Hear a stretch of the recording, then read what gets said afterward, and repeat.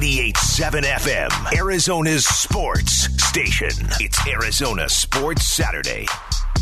Live from the Auction Community Studios, Mitch Vareldis, Zach Larson, Trevor Henry behind the glass. Head out now to the Arizona Sports Line and what I imagine is the Phoenix Zoo as well. To check in with our Arizona Cardinals insider for Arizonasports.com, Tyler Drake, who joins us here right now. So am I correct in my assumption that you were at the zoo or finished up a trip to the zoo this morning? I did finish up a trip to the zoo. Had to get the steps in, Had to get ready for Sunday. Had to get the steps in. All right. So what was the standout animal today, real quick? The standout animal, I'd have to say the giraffes, man. They were right there. Oh, and a couple of pelicans, man, actually showed up like right on the trail. They're not really they're not enclosed, so that was pretty neat. Okay, I'll take your word for it. Now I just want to go to the zoo. That much I do know. I do also know that it'll be quite a zoo of a crowd. You see what I did there? This Sunday when the Rams come to State Farm Stadium. What, on a base level, what is your expectation for this game? I think it's going to be closer than a lot of people are kind of going into it, just because the Rams have a lot of vulnerabilities. And really, if you look at the injuries and the people that are already out, I would say that the Cardinals have a really good chance at, righting a lot of wrongs from that playoff loss. I know that's a lot to say, but at the end of the day, I think this is the next step in, getting that bad taste out of their mouths from that loss if they can really pull this out. And I think they have a really good opportunity. Stafford's thrown, I think, 5 interceptions, and I think he leads the league in picks. So they've really got to just capitalize on the turnovers, capitalize on the mistakes, and it really could swing their way. And Tyler, you mentioned the Rams' dominance. Obviously, 10 of 11 for Sean McVay winning over the Cardinals. The Cardinals needed some swagger going into this week, and obviously Sunday, the big overtime win, comeback win over the Raiders. Was there a different vibe in practice throughout the week that you saw compared to last week after the loss to the Kansas City Chiefs? Yeah, I think there was a little bit of a sigh of relief that, hey, they did figure things out, but at the same time, you could tell that they were really focused, really getting into just the nuts and bolts of practice. So we'll see if that translates into anything. But I would say from the first week of practice to now, there's definitely a shift. And I think after that, definitely after that loss, you could tell that they really were trying to nail down everything.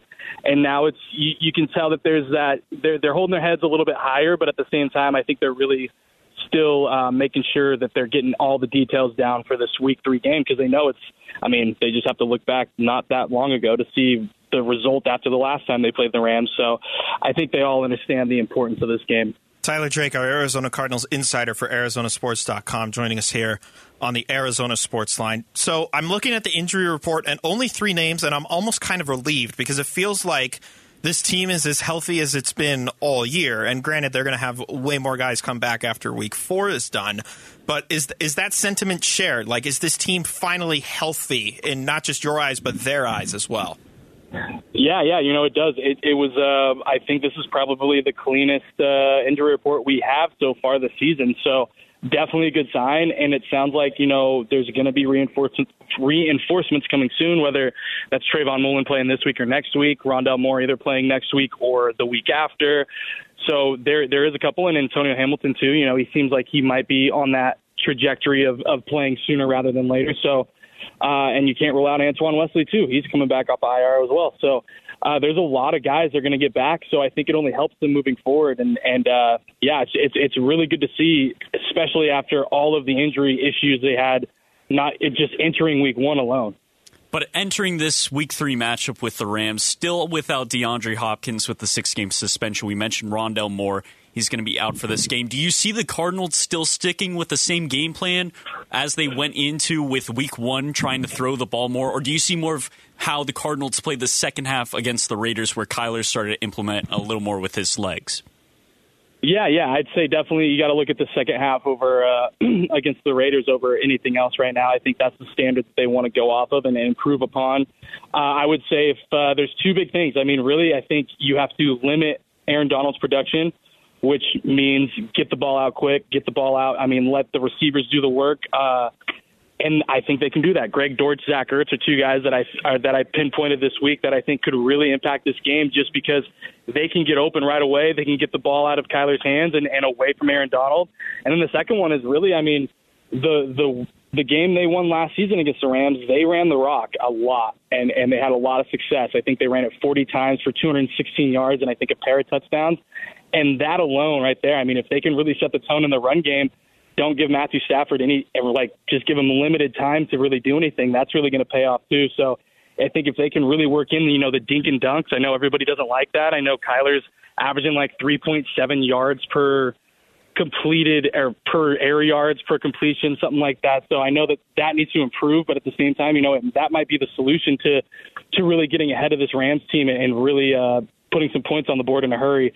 But definitely running game I think is going to be huge in this one. Tyler Drake, our Arizona Cardinals insider, joining us here on the Arizona Sports Line. So you mentioned the run game. The name of note, I guess, this week on the injury report is James Conner, who will be a game-time decision. But as we all know, this team prepared for it with a very deep running back room. So who, in your opinion, do you think will be relied on more in the running game? Do you think it'll be the running backs, or do you think perhaps it'll be the man who gets snapped the ball?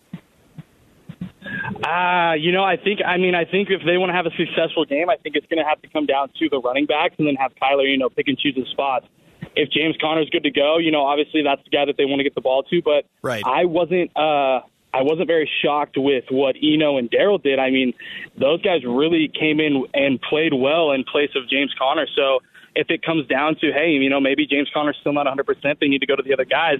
I think they've got the bodies to really impact the game behind him, and then it's just really going to come down to Kyler picking and choosing his moments like he did last week. All right, I'm going to flip to the defensive side of the ball, and I'm going to go to the two linebackers that have been the topic of all offseason, Isaiah Simmons and Zaven Collin, both making plays in overtime that led to the Cardinals' win.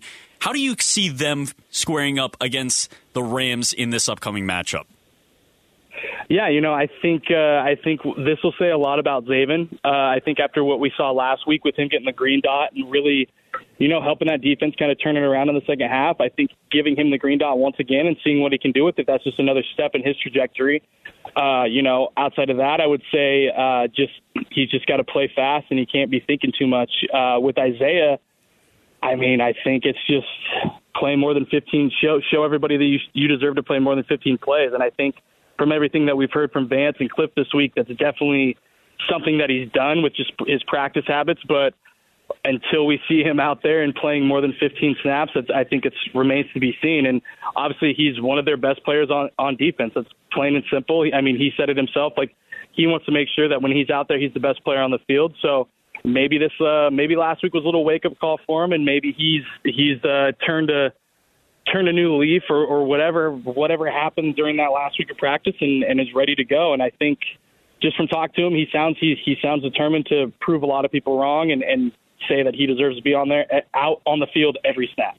Last one for Tyler Drake, and then we'll let you get back to business. I'm curious, because this game in itself kind of has like a massive, if not two massive monkeys to get off the Cardinals' back. One is this home losing streak of 6 consecutive games, and then the other, Zach mentioned earlier, is the 10 of 11 losses against Sean McVay's Rams. They have a chance to knock off both. Will that be enough to convince you that this Cardinals team is headed back on track?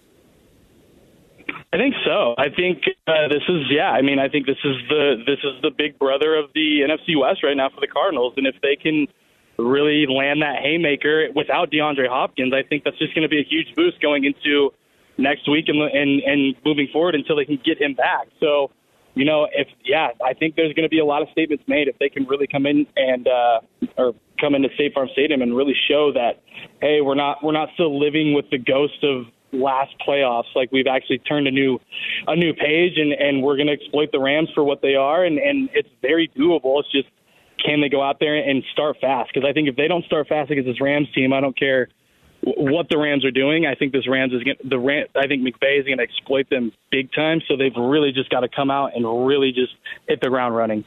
Be sure to check out his work on ArizonaSports.com. You can follow him on Twitter at TDrake4Sports. And then be sure to check his latest Cardinals Corner podcast after the game on Sunday. Tyler, thanks so much for the time. Really appreciate it. No problem, guys. Have a good one. Tyler Drake, our ArizonaSports.com Cardinals insider, joining us here on the program. So we've had a lot of MLB news come down recently, and I kind of wanted to spearhead this next segment, Zach. Is what the Seattle Mariners are doing something for the Diamondbacks to follow? I'll explain next on Arizona Sports Saturday. Arizona sports goes local. It's Arizona Sports Saturday. 98.7 FM. Arizona's sports station. Mitch Vareldis, Zach Larson filling in for Steve Zinsmeister today. Trevor Henry behind the glass here in the Auction Community Studios.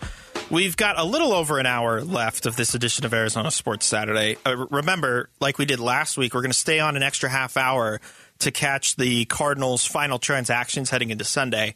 So we'll bring those to you live when they come down sometime in the 1 p.m. segment. But what I had mentioned going into the break was something that the Seattle Mariners did. And I kind of want the Diamondbacks, and whether you agree or disagree, Zach, I'm curious to find out. I want the Diamondbacks to kind of follow this model. So really quickly, for those that are unaware, here's what just happened with Seattle.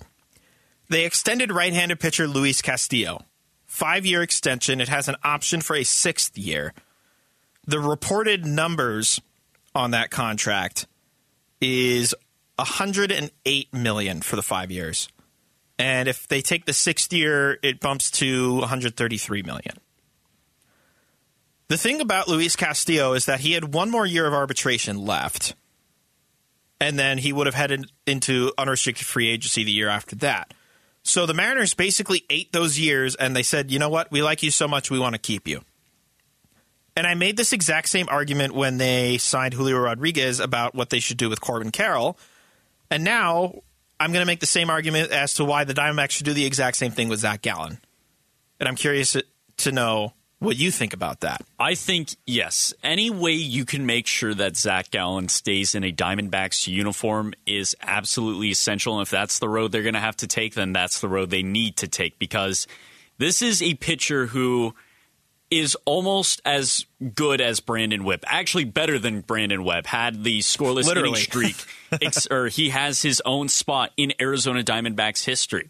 And I think Brandon Webb, unfortunately, he had the injury take his career off the rails and just never was able to pitch again. But with Zach Gallen, hopefully, fingers crossed, that he's going to continue to play as dominant as he has. Right. He is your ace for the future, and you need to make sure he's locked up and he stays in Arizona for as long as possible. He's also, pretty soon, no disrespect to Merrill, but Merrill Kelly's 33 years old. Madison Bumgarner is 33 years old. Eventually, Zach Gallen is going to be the man at the top of the rotation. He's going to be the veteran presence in this rotation when, Tommy Henry calms down and stops allowing home runs, when Drew Jameson settles in, when Ryan Nelson settles in, and then eventually when Brandon Pfaadt gets the big league call-up from AAA. Zach Gallen is going to be there to help solidify and help calm that rotation. He's now the veteran presence.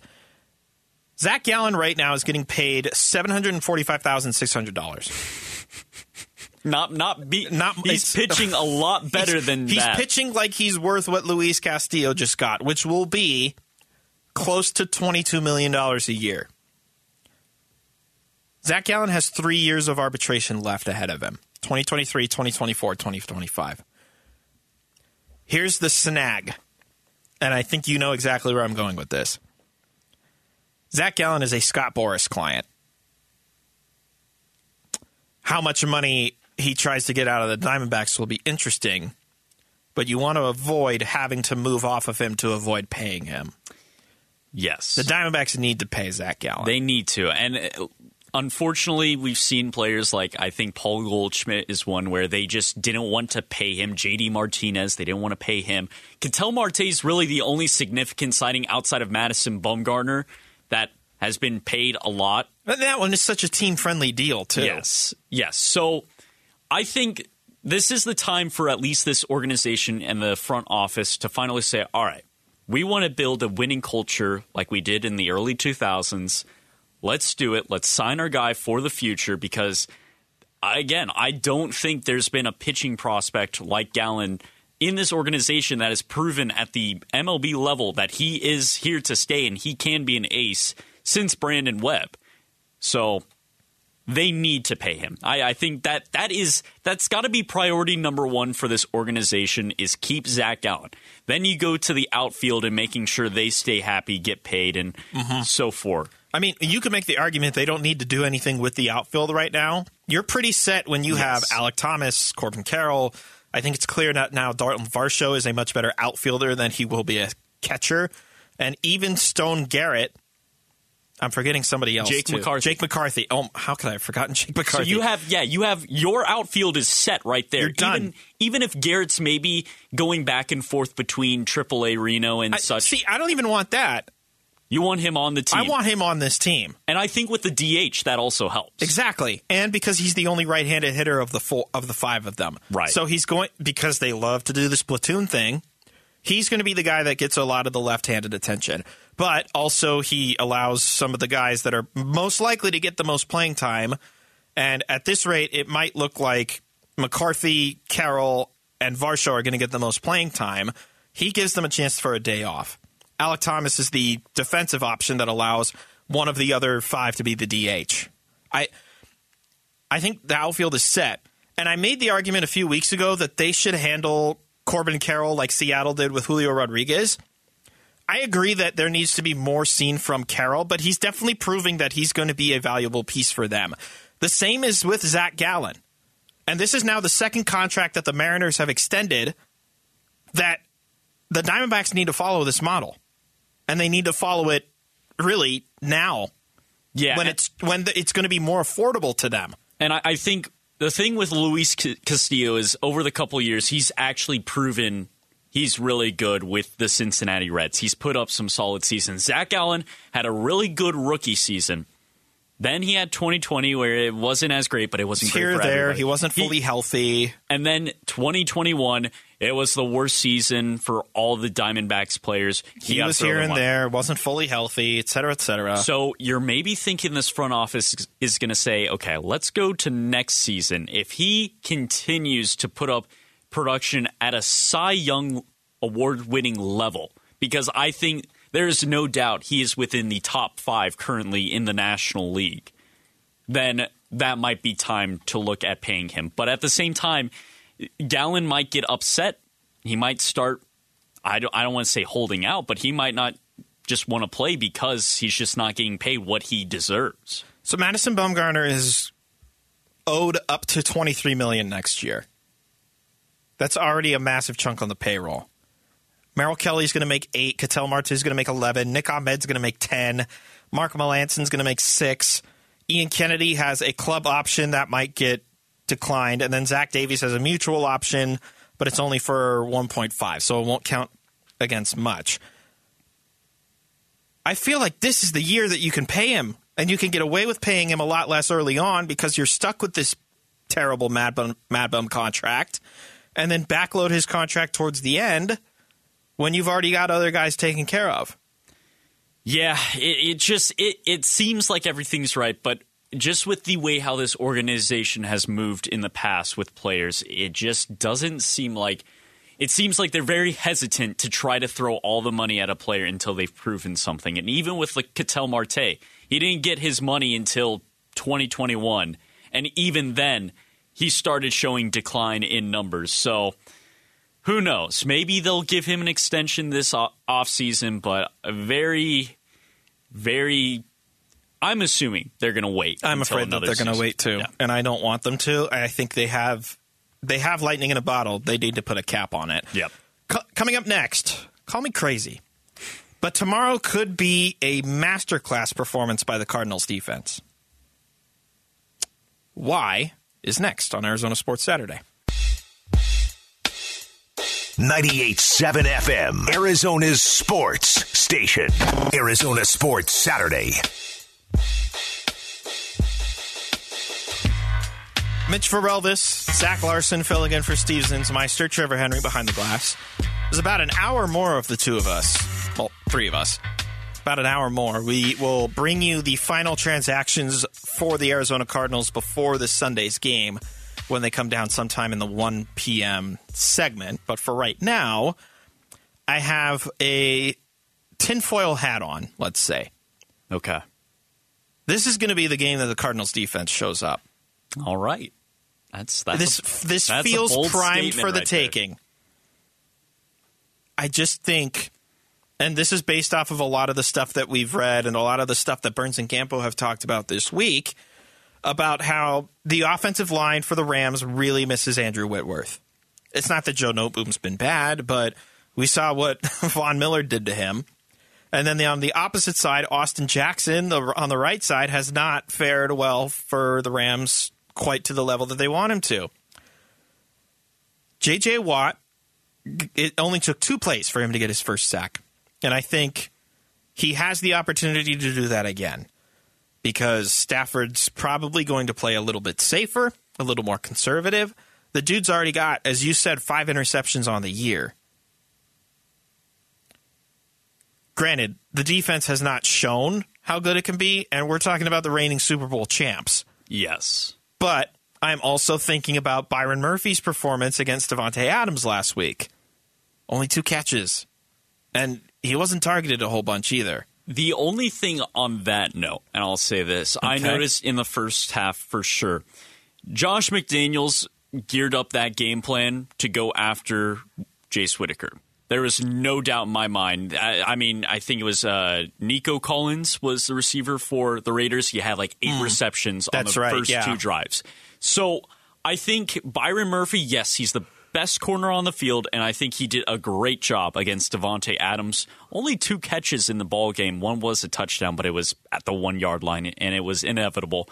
But you're going to have him go up against Cooper Kupp, who's going to line up all over the field. And I have a feeling that he's going to bring enough eyes to the point that the secondary is going to have some trouble with Allen Robinson, Tyler Higbee, some of the other receivers on this Rams offense. Well, I guess that would be it. However, the other caveat is, what are they getting from Trayvon Mullen? This is likely game number 1. He's not on the injury report anymore. Right. He is designated as active as far as we're aware. Could he be the guy that makes a difference just as much as Byron Murphy was? We figure that Matt Stafford's going to target Cooper Kupp a lot. Yes. That's his number 1 receiver. I also figure that Stafford is going to go underneath a lot to Tyler Higbee because, as we've seen in the past, this defense has a hard time covering tight ends. Amen to that. And Tyler Higbee has 20 targets on the year in 2 games.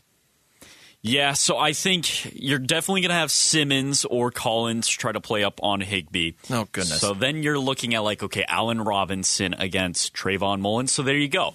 You have a receiver that everybody going into the season thought was going to be like this amazing player. Had a good game against the Falcons, but in week 1 was absolutely shut down by the Bills. That's the other thing, too.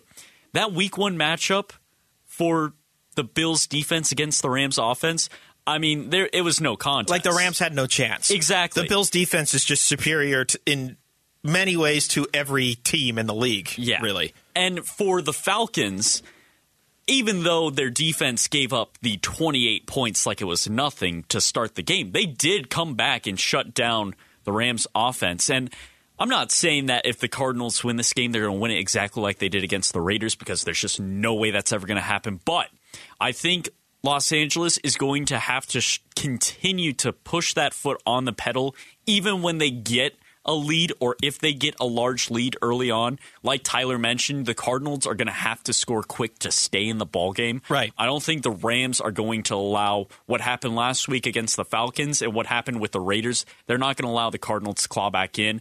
And a big part is if this offense can get rolling quick. I wonder, too, if the defense can get rolling quick. They've had a touchdown scored against them in the opening drive in now consecutive games. Going back to week 1 against the Chiefs, where the Cardinals are like, nah, we don't want the ball, you can have it. And going back to week 2 against the Raiders, where they're like, nah, we don't want the ball, you can have it.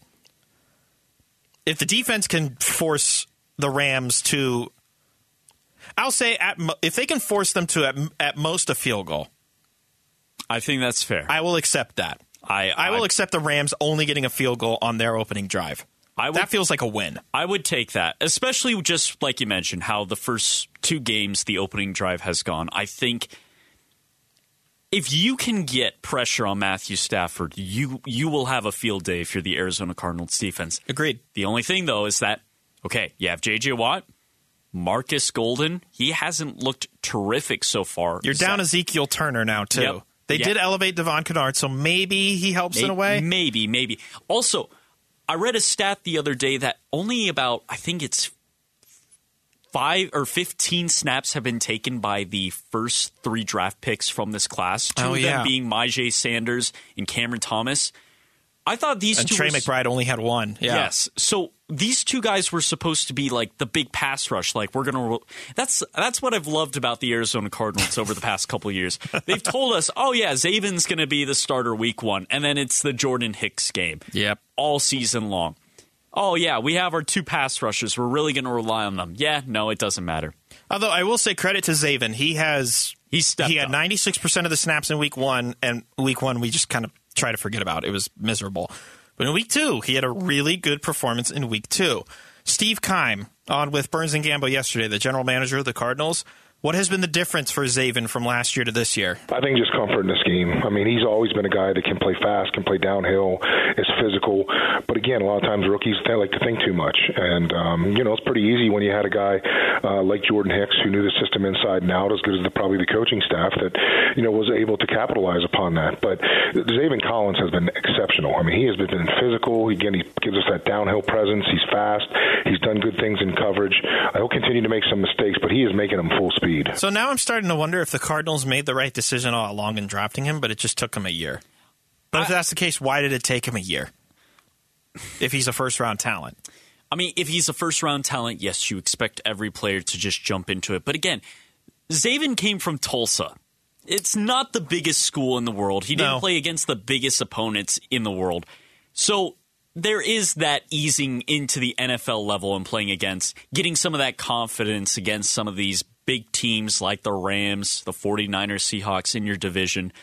I think, especially like this season, playing against the Raiders, and if he would have been the one that forced the fumble, the first fumble that Renfrow had in overtime, and the Cardinals got that, I think that would be a massive confident booster for Collins. Mm-hmm.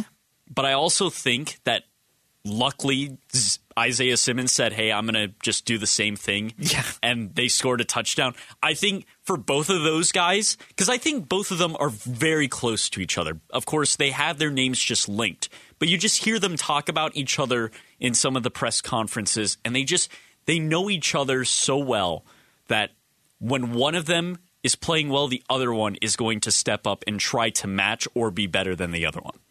That's what I'm hoping to see, too. Aside from that, I'm also hoping to see more of Isaiah Simmons. Yes. Not like just physically, but just like snap count-wise. Yes. The big conversation, if you missed it, he had 15 snaps in the game against the Raiders. And, of course, that became a point of conversation all week. Steve Keim, yesterday with Burns and Gambo, he said that no doubt that Simmons has earned the right to be out there more after his performance on Sunday. Sometimes schematically when you face certain teams, he was a guy at Clemson that sort of plays that unicorn position like we have, where it's like he's all over the place. And sometimes those guys, because of their lack of experience in certain areas, whether it's in the box or with their eyes or playing downhill, they just need some more experience in that area. But for Isaiah, again, to me, it's like put your best 11 out there and put the guys out there who are going to make plays. And in my opinion, there's no doubt that he's earned the right to be out there some more. See, the only thing that I have to say to that is that if he's so versatile, how do you not have one spot on 11 players on the field for Isaiah Simmons to play against the defense? Especially if he's as to your point, the versatility. If he's supposed to quell some of the lacking positional depth, why isn't he out there? So I think there's more to that story that I think we're all kind of assuming he got benched. And luckily, though, he is that special type of talent that when he stepped onto the field for that overtime possession, he said, I need to make a play. I need to get back into the groove of things. He forced the fumble with a great hit on Renfrow. And I think Simmons is back in the starting lineup, hopefully. I would hope so, too. And I think he made probably the play of the year for right now. And there's two elements to it. One, it's the forcing the fumble, and the other is the picking up and taking it all the way to the house. But as of right now, that's got to be a confidence-boosting play for Isaiah, and hopefully that turns into a grand performance for him and the entire defense Sunday against the Rams. Coming up next, Suns training camp. It's just around the corner. However, who is going to be there has become a rather important question. We'll explain next on Arizona Sports Saturday. 98.7 FM, Arizona's sports station. It's Arizona Sports Saturday. Mitch Ferreldis, Zach Larson, and Trevor Henry behind the glass here on this Arizona Sports Saturday. We are in the midst of Aaron Judge watch, and it seems like every time a Yankee hits a home run nowadays, it's not Aaron Judge. Yes. Which is your clue as to Aaron Judge has so far not hit a home run today. Even worse, for anybody that's paying attention to the Triple Crown watch, he has now fallen back behind Xander Bogaerts for the league lead of batting average as a result. Still has, I think, There's still 10 time. games. There's still time, but Judge is hitless today. He does have one walk. As far as the score itself, the Yankees are now up 7-5 on an Anthony Rizzo 2-run home run. So, yeah, everybody's hitting a home run except for Judge, apparently. So, unfortunate. There's your Judge update. I want to start real quick with this tweet I just saw from everybody's good guy, Espo, at Espo on Twitter, Greg Esposito. Jay Crowder is like IKEA furniture. Great when you're starting out in a new phase, but eventually you upgrade it to something more reliable. Now, why am I reading that tweet? The reason is yesterday, our intrepid Suns reporter, Kellen Olson, who works and writes fantastic stuff for us at ArizonaSports.com, recently noted that Jay Crowder he's done it again, I guess we can say. He's been vocal on Twitter this offseason. And this last tweet, you're not going to be able to find it. The only way you're going to be able to find it is from this story that Kellen posted last night. Dwayne Rankin, who writes for AZ Central, tweeted out, it was a link to his story. There's going to be plenty to watch in Suns training camp. 1, team vibe amid Robert Sarver backlash. 2, DeAndre Ayton's mindset. 3, will Jay Crowder or Cam Johnson start? 4, Dario Saric's return from injury. 5, Chris Paul's rest. Camp starts Tuesday, and then a link to his story. Quote tweeted by Jay Crowder, 99 won't be there. And I'm just thinking, oh, great. Yep. Here we go. It's another thing the Suns have to worry about this offseason. Now, that tweet has since been deleted, but the internet lives forever. And I'm starting to wonder, is Jay Crowder legitimately not going to show up to training camp? And how does this affect this year's Suns team? What do you think? I do think Crowder is likely expecting himself to be moved by the Phoenix Suns front office, and I think he's been such a big part of these Suns bouncing back over the past couple seasons. He's been, I wouldn't say that bully player on the team, but when they need someone to fire up their team and, sacrifice their own playing time, he's been the one to get into altercations, to fire up the team, and to get the Suns back into a rhythm. And I think hearing the news of the Jazz trade that broke down, we'll mention that in a second, and also Cam Johnson also appearing to be in the talks of a contract extension, he likely will become the starting power forward for this team. Yeah. And I think Jay Crowder is just openly here admitting, like, hey, I'm not happy with it.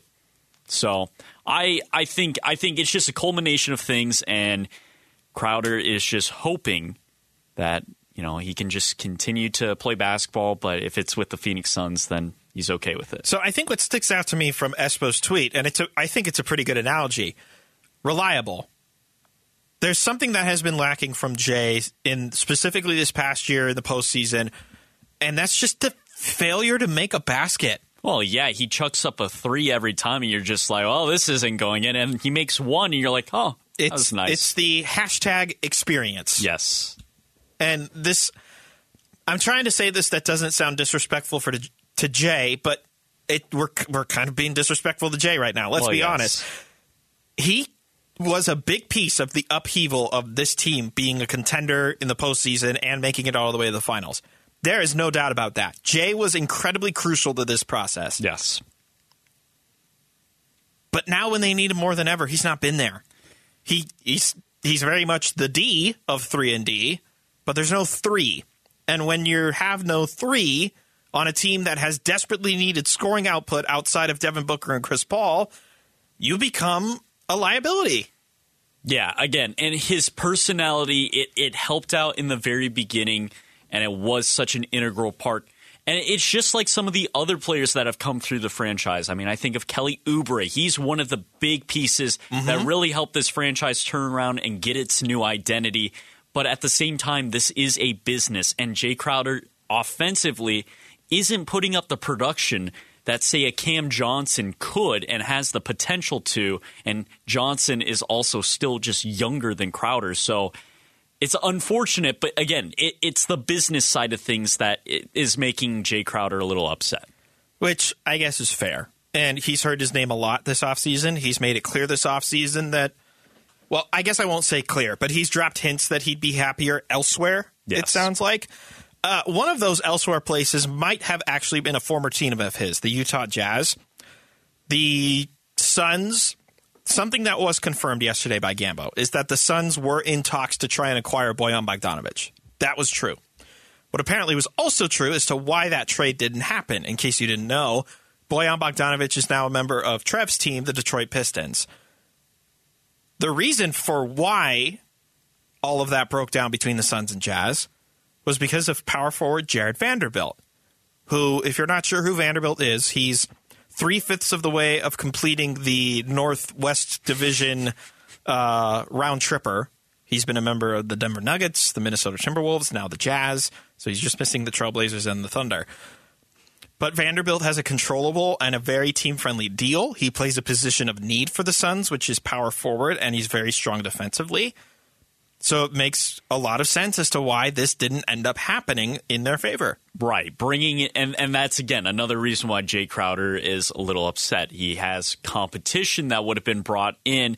Also, probably would have been He probably would have been the big piece sent back, yeah. So I think Vanderbilt would have been a great addition. So would have Bogdanovic would have been a great addition. But at the same time, again, I still, even back to the Kevin Durant trade talks, I still love the core of this Suns team. I just think there's small little places to improve, and I think Bogdanovic and Vanderbilt would have taken care of Crowder's lack of offensive production. Maybe even Landry Shamet, too. Exactly. So I think it's unfortunate that trade didn't go down, and it's unfortunate that it's also maybe a factor as to why there is some unhappiness within Jay Crowder's camp. So now we're just going to be watching for Media Day. Is Jay Crowder going to be there? Is Jay Crowder going to speak to the media? Is Jay Crowder going to even be at practice?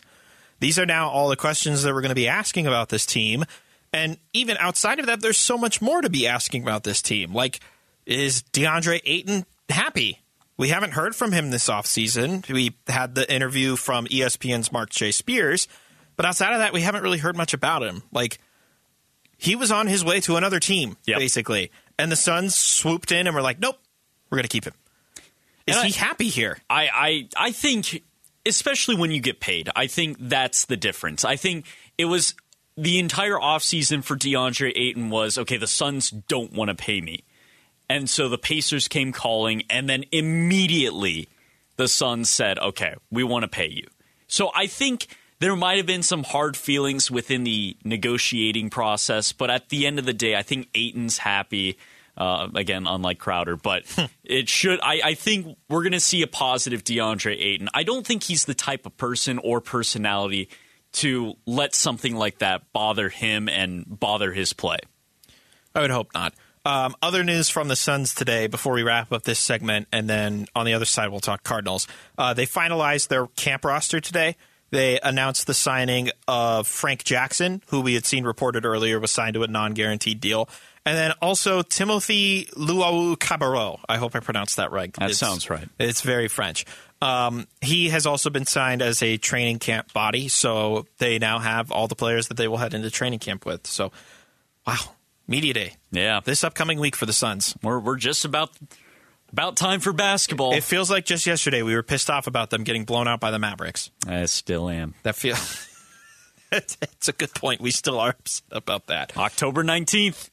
It's revenge time. Here it comes. Coming up next, the Arizona Cardinals against the Los Angeles Rams this Sunday. We'll get you those final transactions when they come to us next on Arizona Sports Saturday.